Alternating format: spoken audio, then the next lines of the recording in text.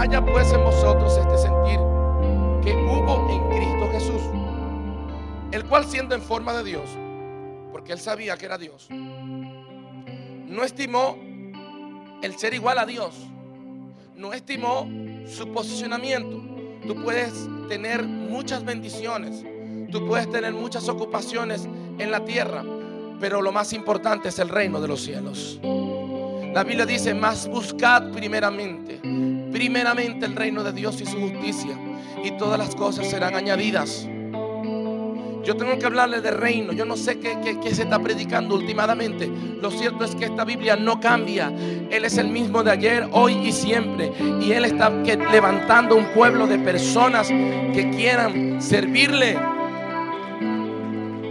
Aleluya. Dice entonces, siendo en forma de Dios, no estimó el ser igual a Dios como cosa que aferrarse. Pudo aferrarse a su deidad de Dios.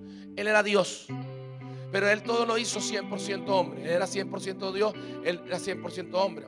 Uno de sus títulos después que nació es hijo de hombre. Hijo de hombre, hijo de David. Y hablaba del linaje. Él no dice, bueno, era hijo de Dios, obviamente, era hijo del Altísimo, pero en su configuración humana, Dios mismo levanta un título y le dice hijo de hombre.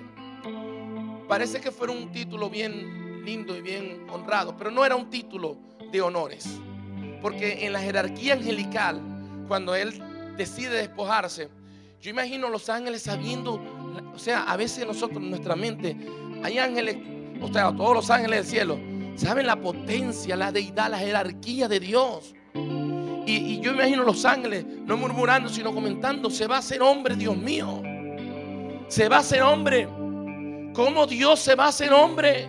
Los ángeles iban, ¿sabe? Acabamos de escuchar en una de las asambleas extraordinarias del cielo que Dios se va a hacer hombre y va a nacer en la tierra. Los ángeles decían: Dios mío, no puede ser.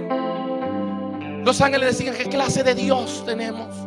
A un Dios que ama lo que hace y lo que crea. Él vio que la humanidad estaba perdida. Él vio que la humanidad estaba sin nada, sin esperanza. No había una base legal para salvar al hombre. Y Él dijo: la única forma es que un hombre que no peque agrade a Dios, para que por medio de agradar a Dios pueda salvar a millones. No había un hombre, había una posibilidad de que Dios se hiciera hombre, para que no pecara, para que venciera como hombre el reino de las tinieblas, obedeciendo a Dios.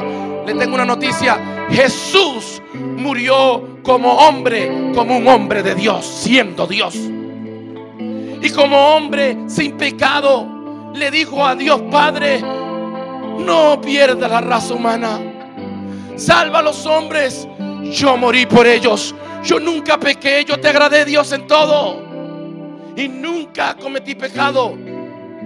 Pero lo hice, Dios, como hombre, para agradarte, para que sepas que hay hombres y mujeres que todavía creen en Dios, que hay hombres y mujeres que tienen esperanza, y que sí, el bien, bienaventurados los que tienen hambre y sed de justicia, porque serán saciados. El bien y la misericordia nos seguirá todos los días de nuestra vida. Entonces dice la Biblia que Jesús, que Dios allí, fue un acto de humillación. Y los ángeles en el cielo lo saben claramente. Yo recibí una revelación de esta humillación.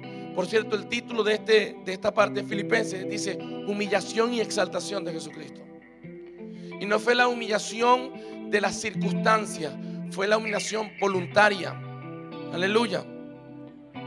Dice: el cual siendo forma de Dios no estimó el ser igual a Dios. ¿Qué debemos sentir? Una persona me decía: pastor, no siento paz de llevar a una persona tan lejos, a una persona que vivía lejos.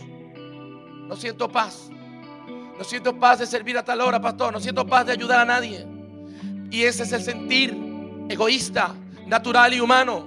Ese es el sentir de la carne. Pero Jesús no fue que no tuvo paz porque Él se turbó. Dice la Biblia, vamos a ir rápidamente a Pedro, la cita que teníamos el viernes. Vamos a ver un momento, por favor, aquí. Gloria a Dios, aleluya. Creo que está en primera de Pedro 5, 4:1. Primera de Pedro 4:1 dice: puesto que Cristo ha padecido por nosotros en la carne, vosotros también armados del mismo pensamiento, pues quien ha padecido en la carne terminó con el pecado, para no vivir el tiempo que resta en la carne conforme a la concupiscencia de los hombres, sino conforme a la voluntad de Dios. Basta ya el tiempo pasado para haber hecho lo que agradaba a los gentiles, andando en la lascivia de su concupiscencia, embriaguez, orgía, disipación y abominables idolatrías. A esto les parece cosa extraña que vosotros no corráis con ellos el mismo desenfreno. O sea, usted no tiene que parecerse a ningún artista, no tiene que parecerse a ninguna gente arrogante. Hay gente que está alrededor de nosotros y gente a veces no tiene, sino le dieron una gerencia, y ya se sienten los dioses del mundo. Y son unos, y usted dice, bueno, pero es que en mi trabajo el jefe es así, pero usted no es el jefe, usted es un hijo de Dios, aleluya.